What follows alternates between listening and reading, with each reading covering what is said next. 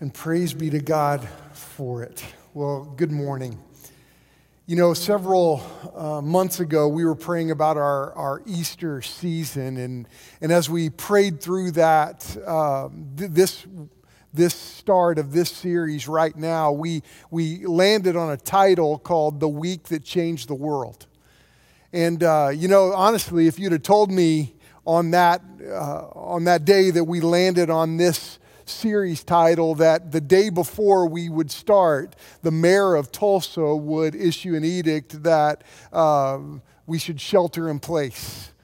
If you would have told me at that time that we would be at a time in our nation's history where it would be so drastic that they would cancel schools and March Madness and the NBA season, I would have said, you're nuts. No way would that happen.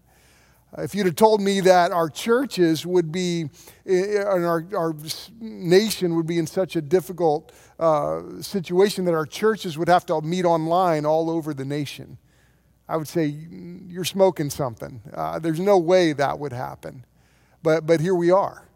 And it's interesting. The other day we were telling our kids, sitting around our table, that one day they will look back on this time in their lives and they would tell their kids how the world changed when COVID-19 hit. And truly we are in historic times. But in the midst of that, I'll tell you what, God has something to say. And these days are incredible. In the midst of the challenges, here we are figuring out how to gather together. And I'm thankful for those that are gifted in our church. And we have a small crew here at the church today. But I'll tell you, just like I've said over and over again as I've prayed about this moment, though this room is empty, our church is packed. And we're thankful that you're joining us today. And it's been I'm grateful that we're rising to the challenges and accepting this challenge before us. And groups all over have been meeting this morning. We had 92 students that met together to study their lesson today and just in the Word of God today. We had groups trying to figure out the just getting together, though we're learning issues with Zoom and how to manage our microphones and all those things. I'll tell you what, we're figuring it out. We're figuring out how to meet together. I appreciate Brad and all of our group leaders. And even today, it's interesting because I know there are a lot of guests joining us online. And I want you to know that you're welcome to join us. As those pictures in the 5-minute pre-countdown, pictures were scrolling. And as those pictures were scrolling, my heart hurt because I miss the FaceTime. I miss the physical time. And one of the things I'm praying is that we learn through this season that online connection is not going to be enough for us. We need to be together. And so I long for that day that we can come back as a room full and as a church body and come together. And it's amazing how God has moved us for several years ago to be one church in multiple locations, in 2 locations. And now both of our locations, Calvary and Owasso, are coming together in this worship service. And we're so grateful. And if you are joining us today, and I know some of you are not in our community and you're watching today, and we're so glad. But some of you are in our community. And you're watching today, and I want you to realize that God has put our church in your life, in your city, in your community, where you can join us. And we want you to join us online, absolutely, but we also want to see you. We want to know you. And God has put us in relationship together. And I pray that you jump into that with us. And when it comes to our church, we're in Matthew 21 today, and we're really diving into the week that changed the world, because though this COVID-19 issue has changed our world, let me tell you something, it doesn't compare to the moment that we're going to look at in Matthew 21. This has changed our life for a little while in the United States, but let me tell you something, Matthew 21 started the week that changed history. it changed our history. And it's continuing to change history. And can I just ask you, even though we have these barriers of looking at each other through a screen, or you're looking at me, the reality is God can change your history. And maybe God has brought you to us this morning because He's calling you, He's moving in you. And this uncertainty that you're facing, I want you to know there are some certainties that we can understand because of Jesus. And so with that, there's confidence that we have. There's hope that we have, even though right now in our there's so much fear. I loved it that Joe just saying, we're no longer slaves to fear. And I see that. I feel that every time someone coughs. We look, oh no, do I have that virus? And the reality is we don't have to be a slave to fear because Christ gives us hope, even in the midst of uncertainty. And this is what Jesus has done for us. And in Matthew 21, it's such a powerful passage. For the next 3 weeks, we're going to turn the camera on several highlights in the last week of Jesus' life on the earth. And I think God has some very specific things to say to us. Now here's the reality. As I look at the landscape, it looks like Easter Sunday we will be meeting like this. But I'll tell you, this will not minimize the powerful fact that Jesus conquered the grave and that we have this news to share with the world. And I'm praying that God uses this Easter, though it's likely an Easter like none of us have ever experienced before. I pray that's true for many of us that are watching. That this is an Easter like you've never experienced before because you can come to know our Savior and know the hope that He gives. And I'll tell you, this for the next several weeks, we're going to look at this last week in Jesus' life. And this is important because the fact remains that the death and the bodily resurrection of Christ was the greatest miracle that was ever experienced in humanity, in human history. And by His resurrection, what does Jesus do? He proves once and for all that His promise is real, that eternal life is a reality. And when it comes to the resurrection of Christ, I want us all to see today that this is the central theme of our faith. This is the core of our lives. This is the core of the hope that we have. And I want you to think about it. The resurrection of Christ is so important that Paul writes in 1 Corinthians 15, 13 through 19, that if the resurrection of Christ did not happen, then we should be pitied of the most of all people. That if the resurrection of Christ didn't take place, then nothing matters.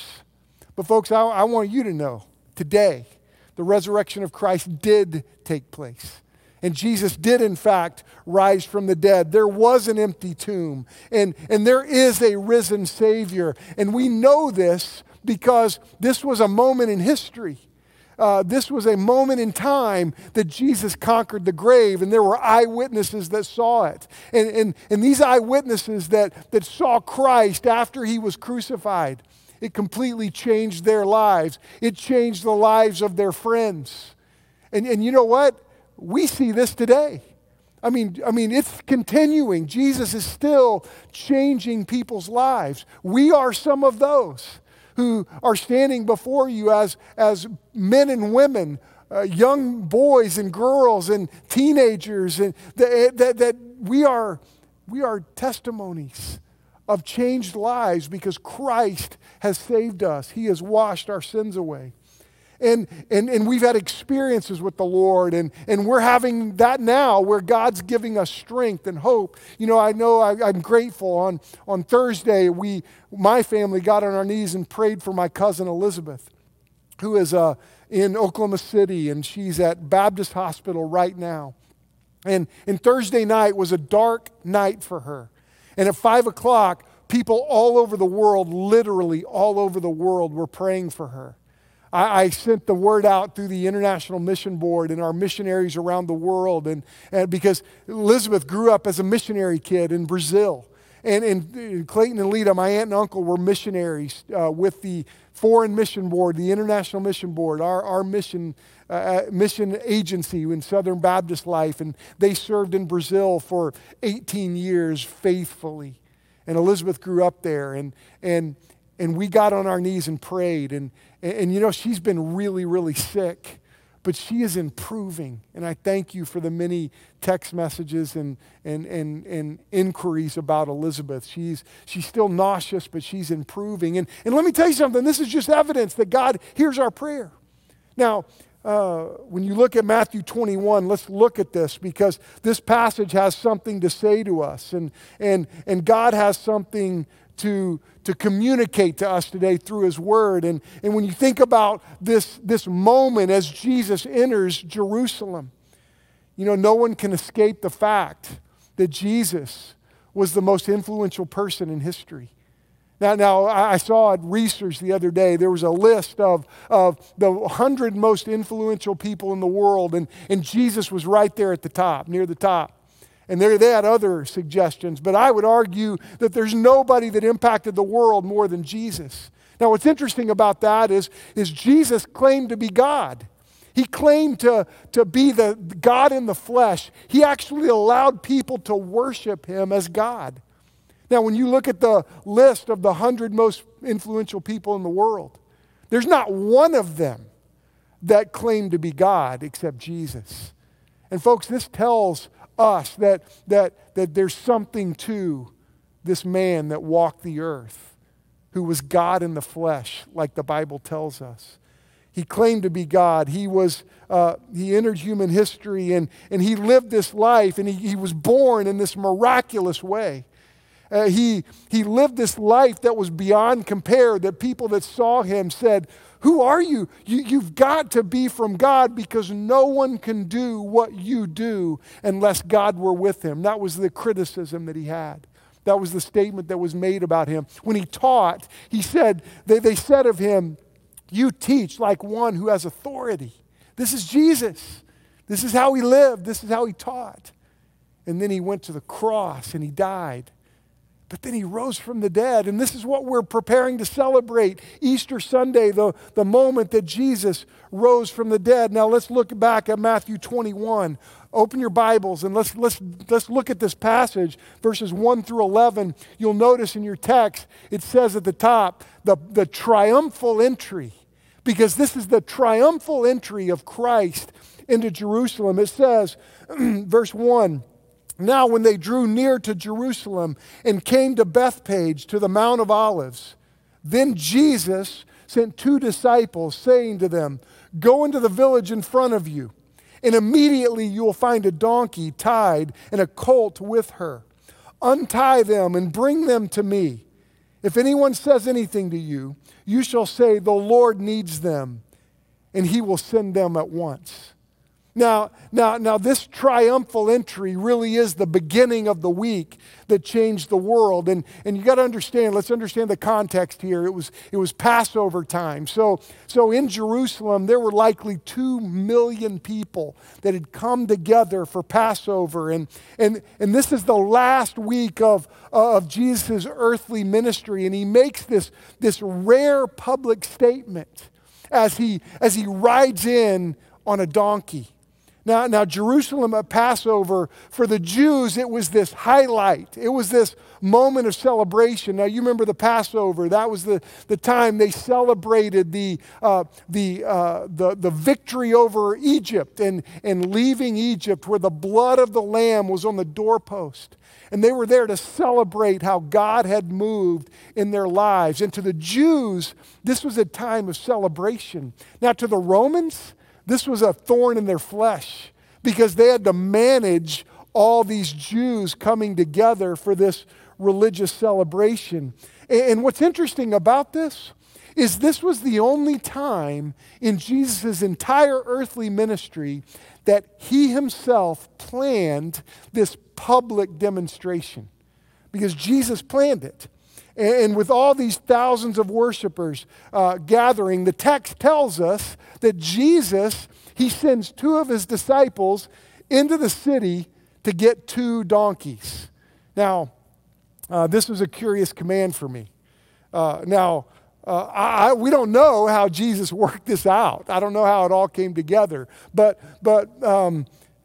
donkeys, you got to recognize, they were valuable assets. They really were. This would be like your car or your. So it's almost like Jesus is saying, "Look, go steal a car." It'd be like Brad Ayler saying, "Hey, Chris, go into Reese's parking lot. There's going to be a red car with the keys in it.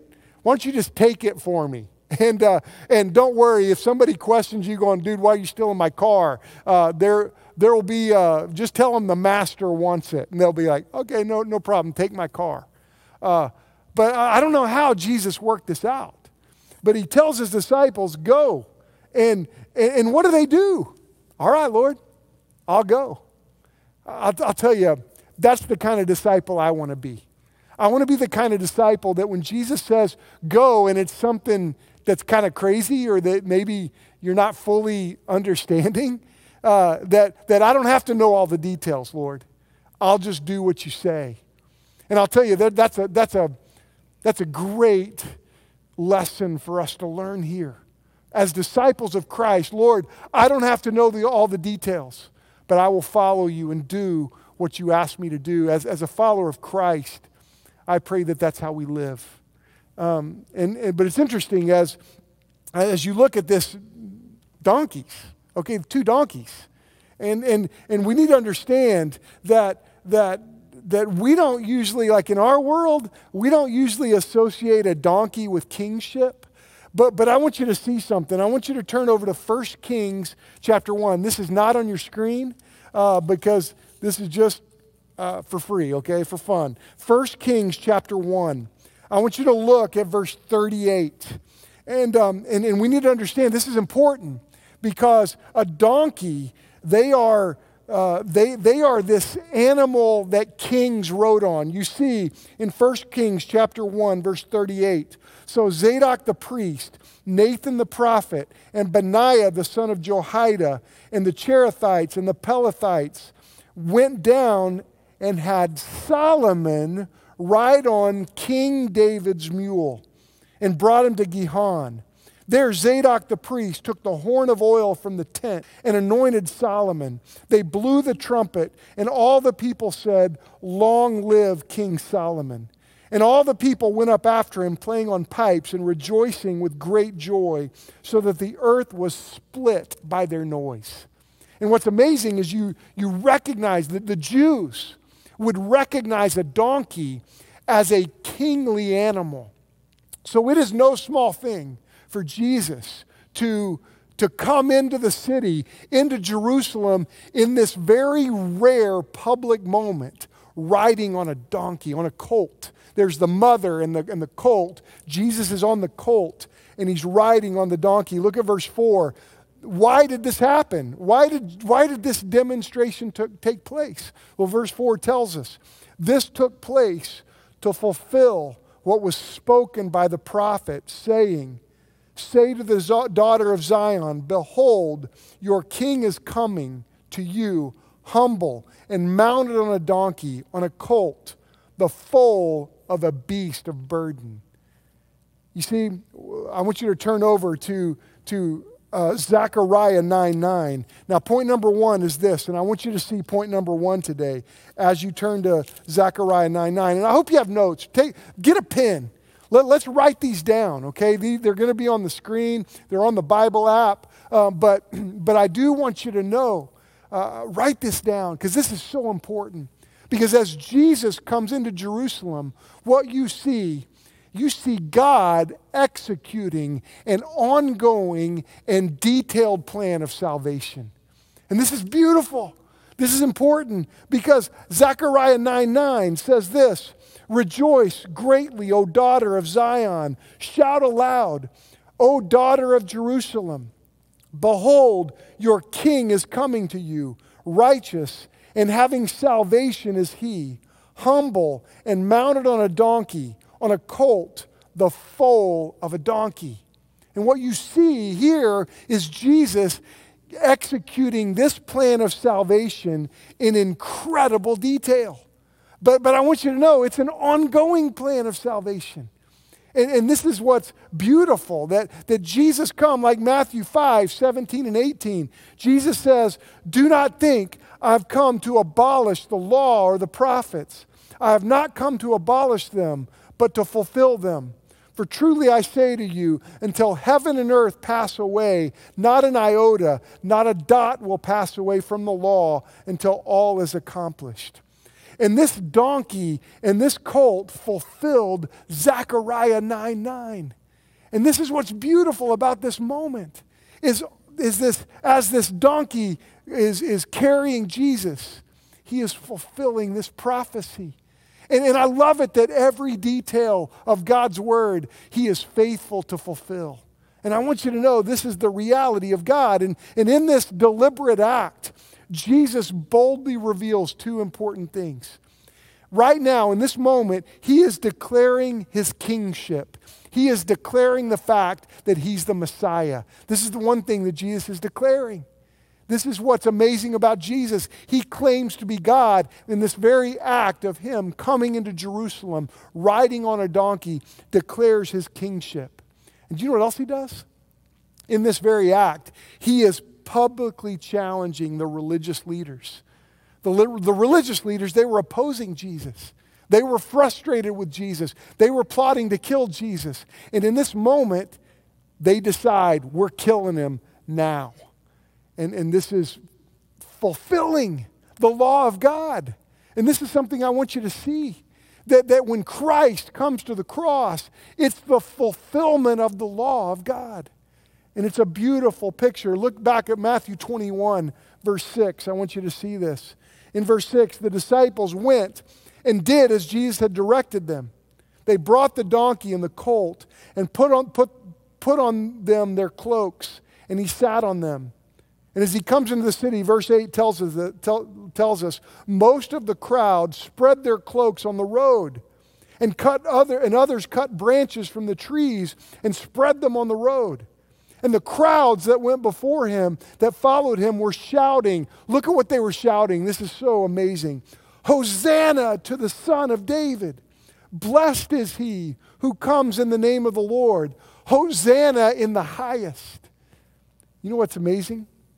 You know what's amazing about that statement? You know what Hosanna means? Hosanna, by definition, means save now. That's what Hosanna means. The crowd is saying, save now. Lord, save us now.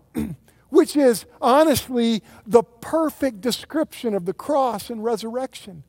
Because, you know, when you think about the cross and resurrection, what that gives you and me the opportunity to experience is salvation right now. I remember when I came to Christ. I remember when Jesus called my name.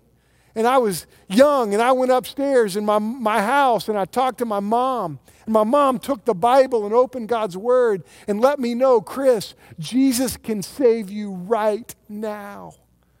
And he did. And I want you to know something. In the midst of life and uncertainty, in the midst of a world that's facing the reality of their own mortality, let me tell you something. Jesus can save you now. And this crowd articulates an amazing statement. And here's what's unbeknownst to the crowd here in the first century. You see, they were saying, Lord, save us from the Romans. Lord, save us from these oppressors. But can I tell you something that you cannot miss? And if I can do my best to break down the barriers of our webcast or our online experience and really get close to you, I want you to see this. That Jesus didn't come to just deliver from the Romans. There is a greater enemy in the world. Satan hates us. Satan brings death, suffering. This is the result of sin.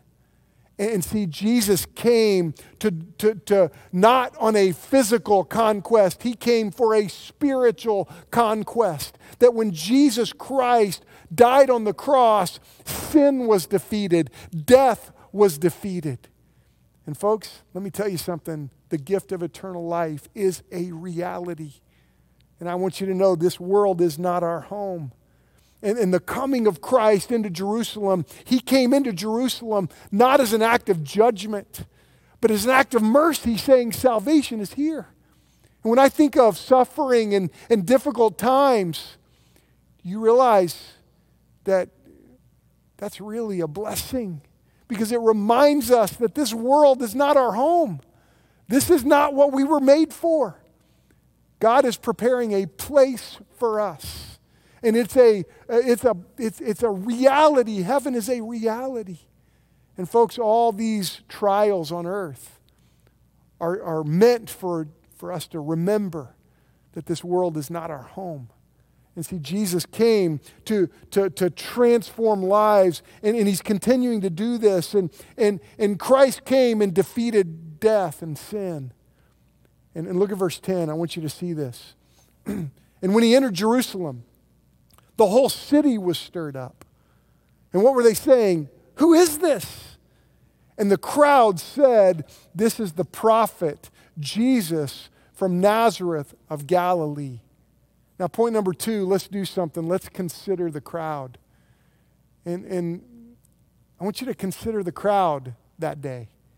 In the crowd that day were growing disciples. There were disciples that were close to Jesus, and they were growing up. They were growing in their faith. They were growing to trust the Lord. They had watched him teach, and God was preparing them for the greatest trial of their lives because he was going to die in front of them. And see, there were growing disciples. I look at our day right now.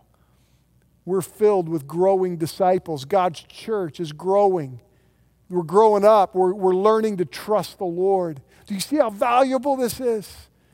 I mean, even though I was moved to tears today as I watched the pictures of our events and just our people, and I long for the days that we're back together physically. But let me tell you something. God is growing us, and we're experiencing some growing pains. And right here, as Jesus was entering Jerusalem, there were growing disciples in the crowd. As he entered Jerusalem, there were curious onlookers in the crowd. They were curious about Jesus. Who is this guy? And they were even asking that question, who is it? Who is he? And you know, I think about, there may be some today, you're watching online, and it's easy to just pull up your computer, but you're a curious onlooker. Can I tell you that curiosity is from the Lord? And I pray you see him. I pray you see who he is. You recognize what he has done. You recognize what he is doing right now. There were curious onlookers in the crowd.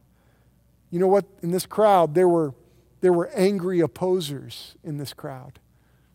You know, there were people that in this moment, as Jesus enters Jerusalem, that make a calculated decision. We are opposing him, and we are going to seek to destroy him. And as I look at our world, boy, I hear opposers to Christ, opposers to our prayers, opposers to what we're doing in the church. But let me tell you something. Look, if you're an opposer of Christ, do you know what? He loves you. He came for you. And you know what? Even in this moment, I pray he softens your heart to him. Oh, if you would just see him. I wish so bad I could just take my heart and put it in you for just a moment to help you feel the experience of being forgiven from the inside out. And see, there were opposers in the crowd. And I know today we're experiencing this trial with many people opposing the name of Christ. Do you know what else in the crowd? There are dismissive bystanders in the crowd. That's just another guy. And I know so many who are dismissive bystanders when it comes to our Savior. And this is why I pray, and I've prayed today that somehow the barriers would be torn down, not only just physically between us, but in your heart, that you would open your eyes to see who Christ is. And And I think about how God has led us this year with our platform 936. And I pray that we notice the crowds, that we pay attention to the crowds, though we're not around physical crowds too much right now. But let me tell you something, we are crowded in these online spaces. And our platform 936, I would never have dreamed that our platform would have to be online. But folks, let me tell you something. God has given each one of us as believers a platform, and it's my prayer, and all year long, before we knew what we were going to be going through, God has moved us to embrace this platform. That when Matthew 9:36, when he saw the crowds, he had compassion on them because they were harassed and helpless like sheep without a shepherd. And I know some of you may be listening today, and when you think about your life, it would fit to say, I am living like a sheep without a shepherd. And can I tell you, there is a shepherd, a good shepherd. It's Christ, and he's come for you, and he loves you.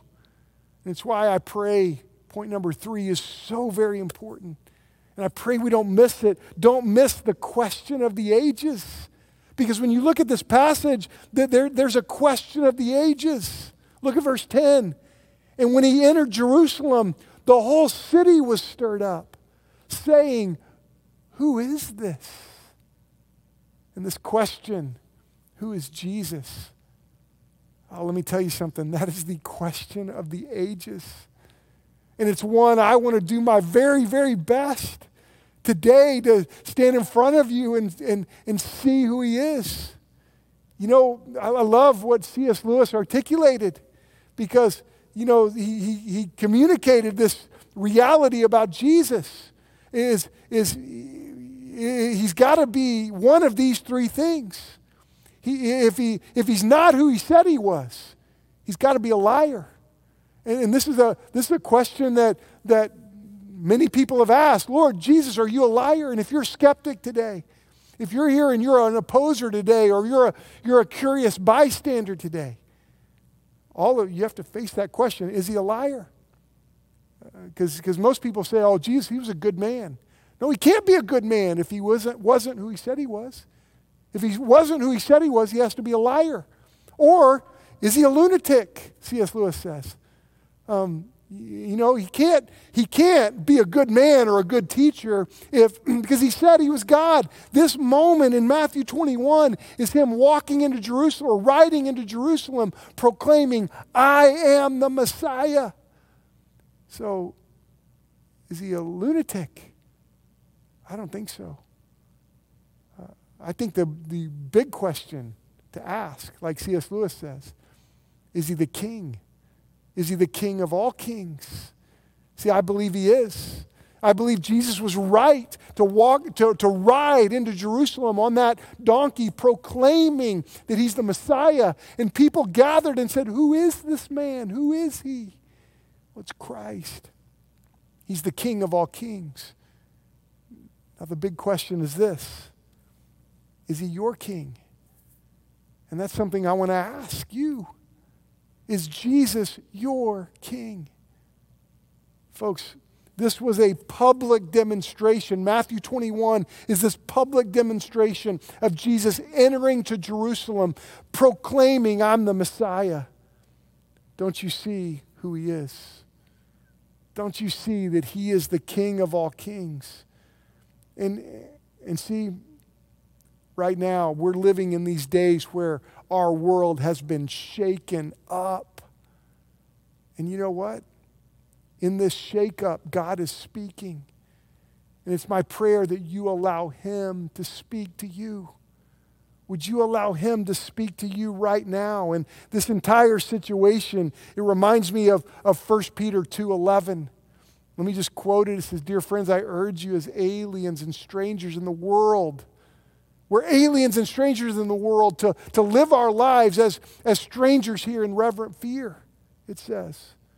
It says, abstain, 1 Peter 2, 11 says, abstain from sinful desires which war against your soul. It tells us to live such good lives among the pagans that though they may accuse you of doing wrong, they may see your good deeds and glorify God on the day he visits us. And folks, 1 Peter 2, 11 and 12 points to the fact that there will be a day that Jesus will visit us. And folks, just like in Matthew 21, this was a public proclamation of Jesus entering Jerusalem, saying, I'm the Messiah. Can I tell you something? This virus, you know what it is? It's a birth pain. It's a reminder that there's going to be another public appearance of Christ. And this is an appearance that Jesus will come back. You know, in the last week of Jesus' life, Matthew 24 talks about what's going to happen in these days. And Jesus talks about the last days. And in the last days, it says that it will be marked by the Jews coming back to their land. And you know that happened in 1948 when it was the first time in a long time that the nation of Israel began to exist. Matthew 24, Jesus said in this last week of his life that in the last days there's going to be a dramatic rise in chaos and the world is going to lose hope for solutions. Folks, that describes our life in 2020. You know, it's interesting as you look in the last days, the Bible tells us that there's going to be a widespread and a deterioration of morality, a breakdown of the family. 1 Timothy 3 talks about in the last days there will be times of difficulty because people will be lovers of themselves, lovers of money. They will be boastful, proud, disobedient to their parents, ungrateful, unholy, unappeasable, slanderous, without self-control, brutal, not lovers of the good, treacherous, reckless, swollen with conceit, lovers of pleasure rather than lovers of God, having the appearance of godliness but denying its power. And that's 2 Timothy 3. Folks, the Bible points to a day that Christ will have another public appearing. And it doesn't take a rocket scientist to look at our world and recognize that this is exactly the way the Bible describes the last days to be. Now, I don't know when Jesus is going to return, and no one does. But let me tell you something right now. What I do know is that Hosanna is a reality. That salvation right now is available to you. And so it's my prayer that you recognize that, flip over with me real quick to 1 Thessalonians chapter 4, because the Bible talks about these last days and I want you to see what it says in 1 Thessalonians, chapter 4, verse 16. It says this, for the Lord himself will descend from heaven with a cry of command and the voice of the archangel with the sound of the trumpet of God, and the dead in Christ will rise first. Then we who are alive, who are left, will be caught up together with them in the clouds to meet the Lord in the air. So we will always be with the Lord. Therefore, encourage one another with these things. Folks, I got to tell you today, there is an upcoming public appearance of Christ. Just like this first one, there will be a second one. And so that question of the ages is critically important. Who is Jesus? Have you answered that question? You know, I remember when God spoke to my heart and God moved me to answer that question. And I came to admit that I was a sinner. And I said, Lord, I need you to save me. And he did. And I recognized, God, you love me. And you died on the cross for me. I came to recognize that Lord, you can be my Savior. Has that happened to you? You know, we have people right now that will help you. God has put our church in your life today to help you know how you could have eternal life. You don't have to live in fear. You don't have to live like a sheep without a shepherd. There are people online that can help you. You could call the number that's on the screen and someone will answer it right now. There's a prayer request form that you could fill out and we will contact you. I want you to know, look, salvation is available right now. Have you answered that question? Who is Jesus? You see, I've come to recognize that he is the King of all kings. And I've come to know the joy of him being my King. And I just want to stand in front of you as an ambassador for Christ, letting you know that Hosanna is a reality for you. Salvation right now is available to you. I want to pray for you. And then it's my prayer that you call and reach out to us. Even if you don't live close to us, reach out to us. Lord Jesus, I pray today, Lord, that your Spirit would move. And Father, I know that there's some listening in this moment that they need salvation right now. And it's my prayer that you would give them the boldness to reach out. Father, that there would no longer be opposers to you or bystanders. But Father, there would be a draw to salvation right now.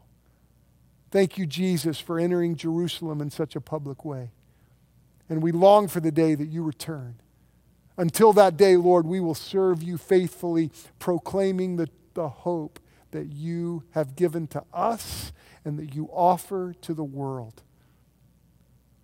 Lord, move us today. Move us, Lord. In Jesus' name we pray. Amen.